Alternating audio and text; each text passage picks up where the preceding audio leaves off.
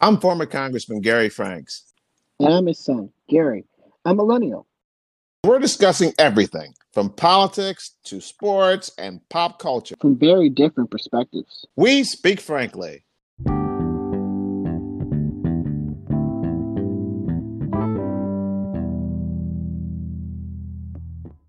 Now, yesterday, Gary, was the 57th anniversary of the March on Washington, and it was a beautiful, beautiful event. Now, granted, I only saw it from afar on TV. Tens of thousands of people were there, and no disturbances whatsoever. Speeches given by family members of victims and others. It was a beautiful, beautiful event. Because we're not rioters. We don't get into that. That's 60 stuff. Now, some other people, men of riot people, they've learned and maybe studied about how you riot and do that. Yeah, no, we don't do that. That's not typically what we do. Even when the young man was shot in the parking lot of Wendy's, and they said, "Oh boy, someone burned up the Wendy's." Guess what? It wasn't a black person. It was a white lady. Okay, so that whole feeling of black people protesting, and then all of a sudden someone getting out of no. And then what happened in Chicago? Yeah, they told everyone. Everyone drove in and decided to loot. So I guess the police showed up maybe 15 minutes later. I don't know why, but so they showed up a little late and they just had fun. So that's a whole different situation. And I've said before, I know I'm all over the place today, but a little bit upset because of number of things that have happened just in the last couple of days, Gary. With the Blake situation, that man who got shot 7 times, I've asked people on social media, and I have not gotten an answer. I don't know why. I'm just scratching my head because I think that all these geniuses on social media will have a response to this one simple question. And that question was, Gary, let's see the long list of black police officers who have killed or seriously injured an unarmed black person or white person. The answer is none. Yeah. I've yet to see a list. I've yet to see anyone show anybody. Oh, they'll show people who are gangsters, the people who are drug addicts. They'll show that. Oh, that black person did this. Yeah, they'll show that. We're not talking about that, idiots. We're talking about police officers. Are they getting the proper training? Well, either black people are extremely smart and they are getting proper training and other people are not, white people are not, or there's a bigger problem because black police officers are not doing what white police officers are doing, period. Now, that begs for maybe community policing, but that's, I've always talked about community policing, and maybe if blacks had a chance to have more black police officers in their area, maybe 3 blacks, 1 white police officer go into a black area. If an area is more white, one, it could be the inverse of that. Who knows? That could be a simple solution because we already know that black police officers do not seriously arm or kill black boys or white boys who are unarmed. We know that for a fact. I want to talk about that for a minute. Very simple solution. Because you actually said something that's very interesting when we talk about community policing. And I've actually had the same thought and idea with that, except when you flip it on its head a little bit and you have, let's use a celebrity, for example, right? Pick any black celebrity. Let's use Chris Rock, right? For example, right? If he's driving a really, really nice car in a really nice neighborhood, and you didn't know that his name was Chris Rock, the chances of them pulling that person over, I feel like, is a lot higher. Even though policing, you're doing it by the community, and there may be more white people, white police officers in that area because the majority of the area is white. I see your point. It could be a reverse flip, and now you have an issue where now a black person who's in a really nice area, he's uncomfortable now just because of what you just did by community policing. Garrett, that's an excellent point. But what other choice do we have, though? So we do want to have neighborhoods that are desegregated. We do not want to have all black neighborhoods and all white neighborhoods. You're absolutely right.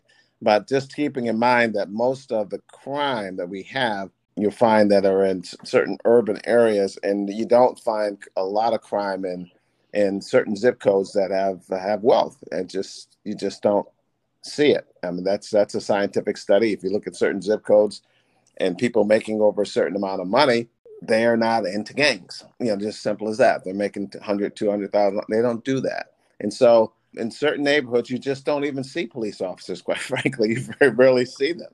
And the need is not really there. And granted, there could be Black people who live in that area as well. And that's what we want. We want Blacks to be able to live in all areas. Ultimately, Gary, that's the epitome of what we're seeking. But where there is a high density of crime, whether it's crime because or poverty or crime simply because of the fact that in some areas it could be heavily Hispanic. It may not be Black at all. Maybe heavily Hispanic. It may be heavily Black. It may be heavily white. It could be 50-50 or whatever. I believe that more Black police officers would be a plus. Not that it would be like 4 police officers and all of them coming there are Black. No, I'm not saying that. But if you have a situation where maybe 2 of the 4 are Black, that would make a difference, because those 2 Black police officers will say, "Hey, Bob, hey, hold up here, Bob, hey, that's enough. I think he's fine. Yeah, I think we got him." And so I just think it offers a little more balance, and that's what I think would be definitely helpful, because as you look at all of these situations, you don't see us as police officers, and that seems to be a common thread. Now you could say, "Hey, what happened with the guy up in Baltimore who was put in a paddy wagon and came out dead?" There were Black police officers there. Well, we really don't know what happened there. We know that it wasn't good. We know that potentially he was not buckled up. But, unfortunately, there's no camera. We don't know. But as far as being killed or being shot, if you're an unarmed person or seriously injured, you just don't see that when it's a Black officer involved. I'm not saying that it's never happened. I just gave you one example that you can say, "Hey, that was kind of like that." Yeah, there's probably certain examples of that, but nothing like what we have seen with white police officers. And we're trying to play a numbers game here, Gary. We're trying to see how we can mitigate the situation. Are we going to make it perfect? No, but can we make it better? Yes. And this definitely, from a sociologist perspective, and that's what I have my degree in, this would definitely be an answer. If you see something that is predominant with these factors, remove some of those factors, and maybe the situation will change dramatically. Plus, Gary, if you have a police department that's more reflective of the community, it's just better. You have a greater sense of trust. And guess what? If you have individuals of color working in certain areas, there's greater bond potentially. There's a lot of positive things that could come out of that. And quite frankly, it's not a secret. It's community policing has been talked about many years ago when we were going through similar situations during the Obama administration. Community policing was talked about a great deal. I remember being on a radio show, an NPR. And the guy asked me, that was in 2016 or so. He asked me, and I said, community policing. And it's been talked about for quite some time, but it doesn't seem to be the case in so many instances. Now, you could say, well, Minneapolis is a little different, not that many Black people in Minneapolis. But somehow we can look at trying to have some minority, some Black police officers involved in policing of areas that are predominantly Black when you can. Which convention did you prefer? What style of the convention did you prefer? Because they're both 2 different styles. Yeah, that's a good point.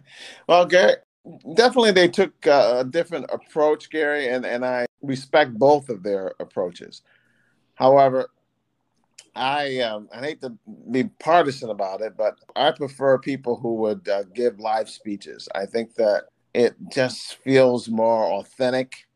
I'm not a fan of tape recorded speeches. I just doesn't mean that much to me to see someone who taped something like 2 weeks ago and put it on. It doesn't feel right. I would have preferred to have had even a small audience, because as I've said in the past, Gary, the whole idea of a crowd is not really the number of people, it's the size of the room. In other words, if you have a room, and they did this when they were at the White House, it looked like there were thousands of people when President Trump gave his speech. Why? Because the place probably held about 1,500 people, and they had 2,000 people or so. So it looked like it was thousands of people. So it's the number of people per the size of the room.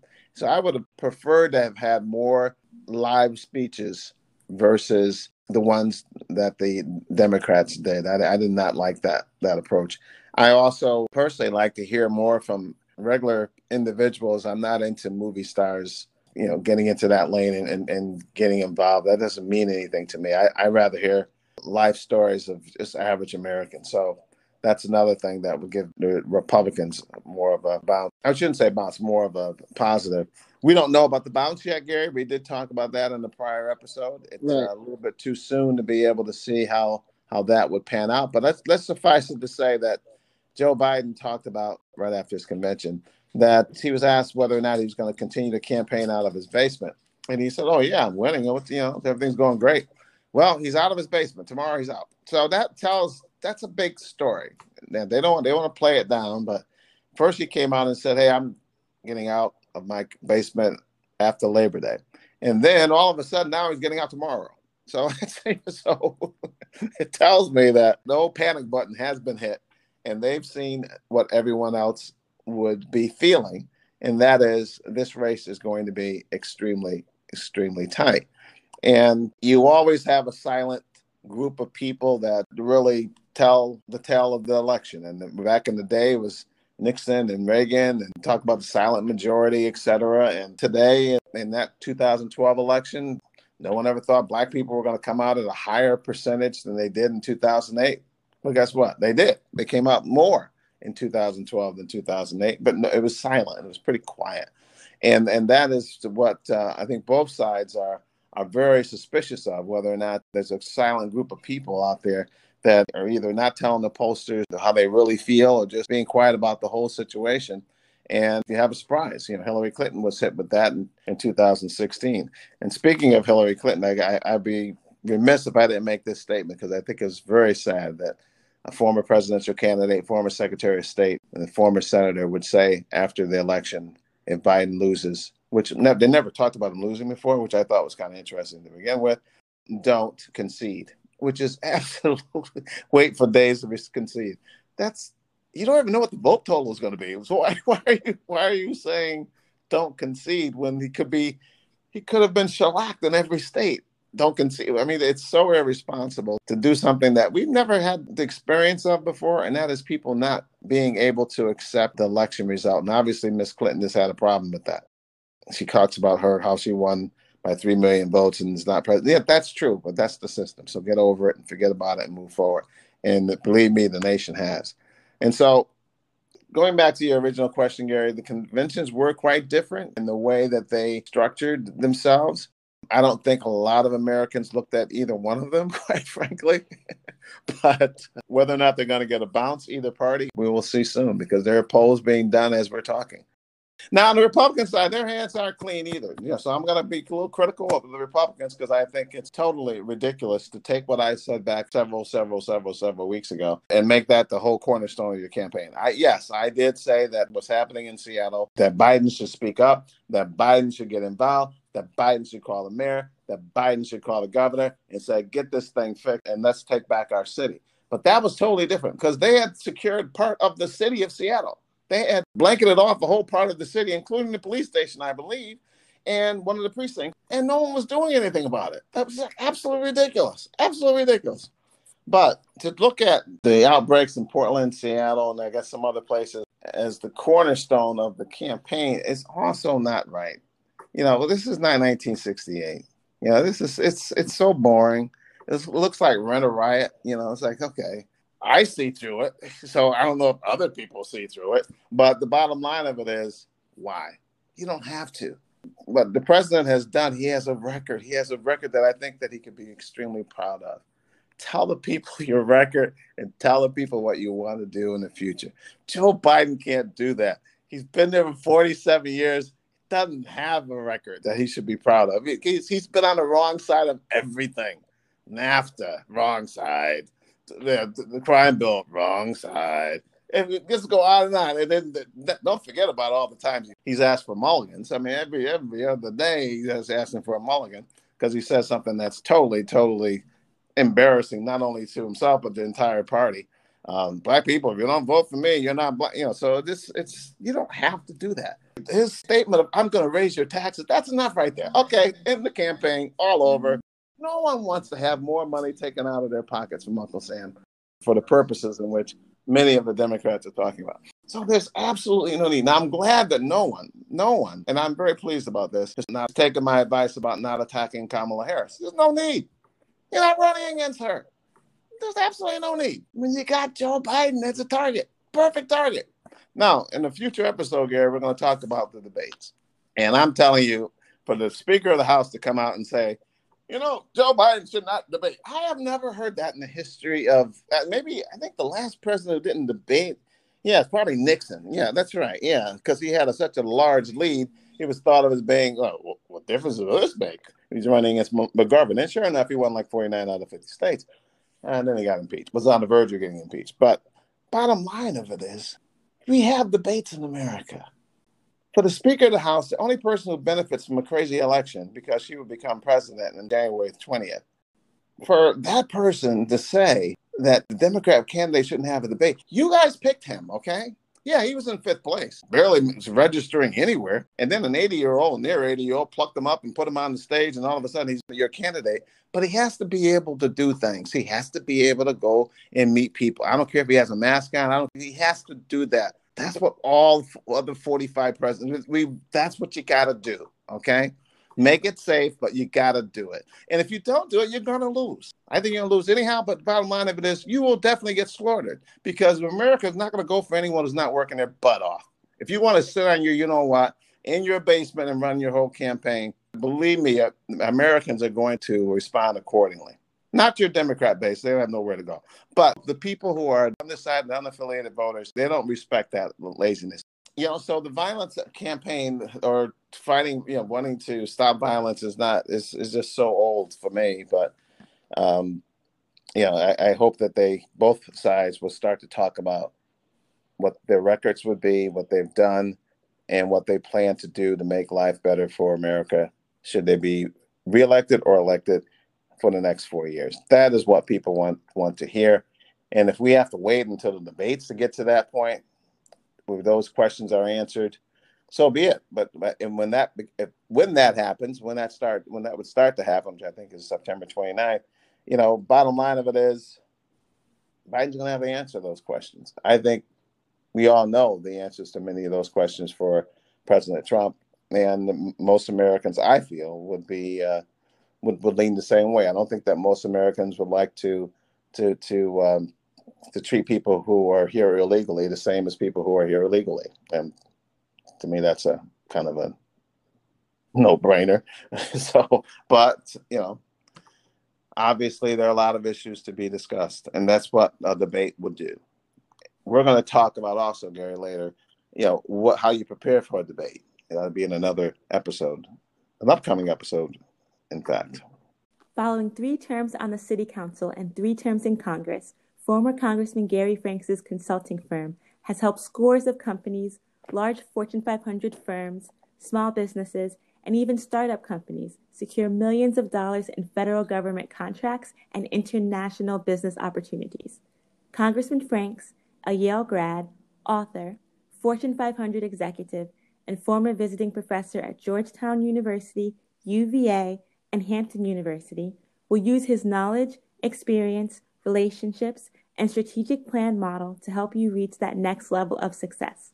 Schedule your participation in an upcoming webinar to learn just how Congressman Franks can help you. For more information, email gary@garyfranks.org now. So, Dad, do you think the Republicans made any mistakes during their convention? Well, post-convention, Gary, people were saying, at least some Republicans were saying, with more violence helps President Trump because he will be able to play a better role in ending the violence. And once again, just like I was angry with the Democrats who seem to be saying, if COVID gets out of control, it means Joe Biden's the next president. I also am offended by people who would say, if there's more violence in America, Donald Trump will be reelected. I think both are just false statements as far as remedies or solutions or tactics or paths to the White House. They should not be. It should be based on their vision, their past record, what they plan to do in the next 4 years versus trying to scare people into voting for them. That's not what I hope to see. And I don't believe we're going to see that. I believe that the American people are looking forward to the debates. In fact, I wish that they started yesterday. because we need to know how these individuals will handle the responsibility of being president and how they are different. And so, who knows, in some areas they may be the same, and so that we can make the right decision. I mean, I think it's very funny and interesting that both the mistakes that the Republicans and Democrats made during their convention are both things that they couldn't have fixed if the shoe was on the other foot. And what I mean is with the police issue that's going on, the Democrats wouldn't be able to fix it. I'm sorry, the Republicans would not be able to fix it. And when it comes to COVID, there's nothing that the Democrats really could have done that could have changed this scenario. No, you're right, Gary. That's why it's an argument. These are both arguments that really we shouldn't be having. And so for both conventions to focus on items or issues that on these two issues, when the whole violence in our cities that's happening would be the number one primary responsibility of the mayor and the secondary responsibility of the governor. So if it ever gets to the level where it has to be done by the federal government, it's really bad. And I haven't seen anything like that since I was in office, when we had the Rodney King situation where there were a number of people were killed during those riots. These little things are rent a riot because there's nothing. There's the little skirmishes that make great photo ops, put it on TV. So people have seen that. It's just like years ago. I remember talking to civil rights leaders, and they would say, "Well, when we had these riots, and when we had these protests, and we made it look like it was a lot of people there, but really it was like a couple hundred people, but it looked like it was a lot of people." So it's just the way it's positioned. You can make something look a lot worse than what it really is, and with the exception of what happened in Portland recently, when that's not good, when people are driving in and shooting, that's not a good thing. And also what we saw in Charlottesville, which is basically white people against white people, different factions, that was not a good thing either. And the person lost their life there when that man drove over a lady. So you don't want to see any of that. But the other is something that, in the night you can infiltrate someone else's group and make it look like you're part of their group. That's been done for that. That's not any secret. That people do that all. That's rent a riot. We've seen that. It doesn't cost much money to get people to do that and to look the other way and all that. That's nonsense. So why deal with that as an issue when it's not an issue? And we all know it's not an issue. And COVID, we're doing everything we can. The president is, the vice president is, everybody in the country is doing everything they can to get over this situation. So it's not a situation where you can point fingers at anyone for doing anything wrong with everyone. There's no one who knew how to handle this. If anyone in the world did, we wouldn't have this pandemic, right? If anyone in the world knew how to deal with this thing from the onset, we would not be in the situation. The world would not be in the situation that we're in today. And we should be thankful that it's not a whole lot worse. And we should be extremely thankful instead of complaining constantly about, well, it's getting better, but, no, we should be very thankful that no one went without a ventilator. We should be very thankful that we have all the masks we could ever use. We should be very thankful that no one did not go without a bed in the hospital. We should be very thankful that our system did work, and from so many perspectives, versus nitpicking over things that Joe Biden's talking about. And the Democrats, what kills me about Democrats, if you go through the history of Democrats, especially over the last 30 years, the word that they love to use more than anything else, there's two words they like to use more than anything else, Gary. One is plan. I have a plan. I have a plan. What the hell is your plan? Who in the hell cares about your plan? Let's see action. Plan means you know where home plate is. Do you ever get to first base? No, you never do. But you fight. That's the second word that Democrats are really good at. We fight. They don't have any results, but they fight. They lose. And they wonder why that's the case. So I wrote an op-ed, Gary, that should come out soon, and it will tell people why I'm a black Republican. And one of the main parts of it is just the damn track record of the Democrats. I mean, it is so bad. And when it comes to black people. And the problem is most people hear all these things. They're going to say, oh, yeah, that's true. Oh, yeah, that's right. Oh, yeah, that's right. So, but that's for another day. So, Gary, I told you what I felt about the convention. What do you think? What did you think about the convention? I prefer the Republican convention more than Democrat convention, but I also feel like the Republicans learned and their staff learned from the Democrat convention of what not to do and what to do. And they realized that not having a crowd looked weird. It just didn't feel right. They definitely should have been masked. It would have been nice if they would have mentioned that these people were tested and they didn't have COVID. What it looks like is that they're playing right into the Democrats' hands of, hey, they're not taking this, very seriously. I do kind of lean on the side of people kind of making their own decision on that. And I know that it's different for all people. If you're over a certain age and if you have underlying health conditions, you shouldn't do certain things. But I look at the city of New York, they did everything. I think they did a lot of good things. And now their incidents are minuscule at this point. So, I think that from every perspective, it's looking as though, with the exception of the college campus in the crowd, it seems to be going in the right direction. It seems to be going down. But to say whether or not the crowd should have had masks, and I didn't see everyone with a mask at the March on Washington event either. But would I prefer for people to have masks on? Yes. Do I wear one? Yes. But it's really hard. It's really hard. The people they chose to speak a lot better, in my opinion, than the Democrats. And I also felt like the Democrats convention overall, I just felt like it was kind of dry when you look back on it. I think they had some positives. Obviously, I actually didn't mind the celebrities being involved in it as long as they didn't tell their actual policies or what they believe in, which I don't care about. I actually liked that they actually used them because they have them. It's using what you have, as to your advantage. But I didn't like the fact that no one talked about any policies or spoke about any policies that actually would want me to vote for this individual.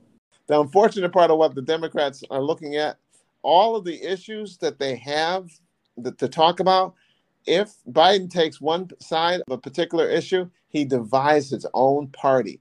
Because if he does not say the right thing in certain debates or in certain forums, he will lose the entire AOC, Bernie Sanders wing of the party.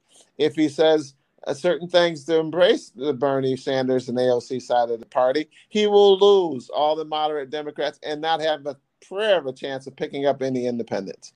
And so that is why the Democrats do not want to talk about issues, because as soon as they start talking about issues, they divide their own party. And their major problem right now is enthusiasm. It was their problem from the beginning.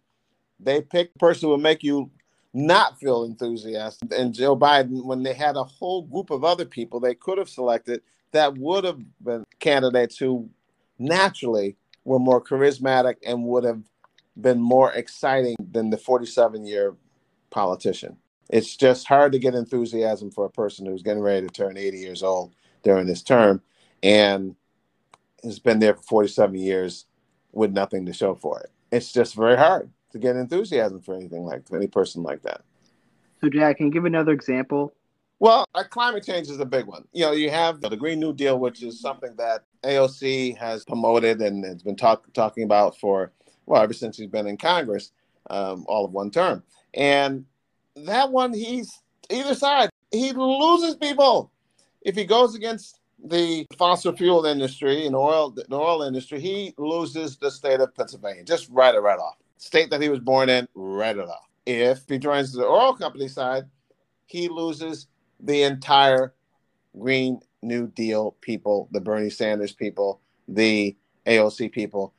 And upon losing them, the little enthusiasm people have for the Democrat Party, he just lost them. Because that side was the side that had people excited. It was Bernie Sanders who was drawing thousands of people. It was Joe Biden who couldn't fill a bowling alley.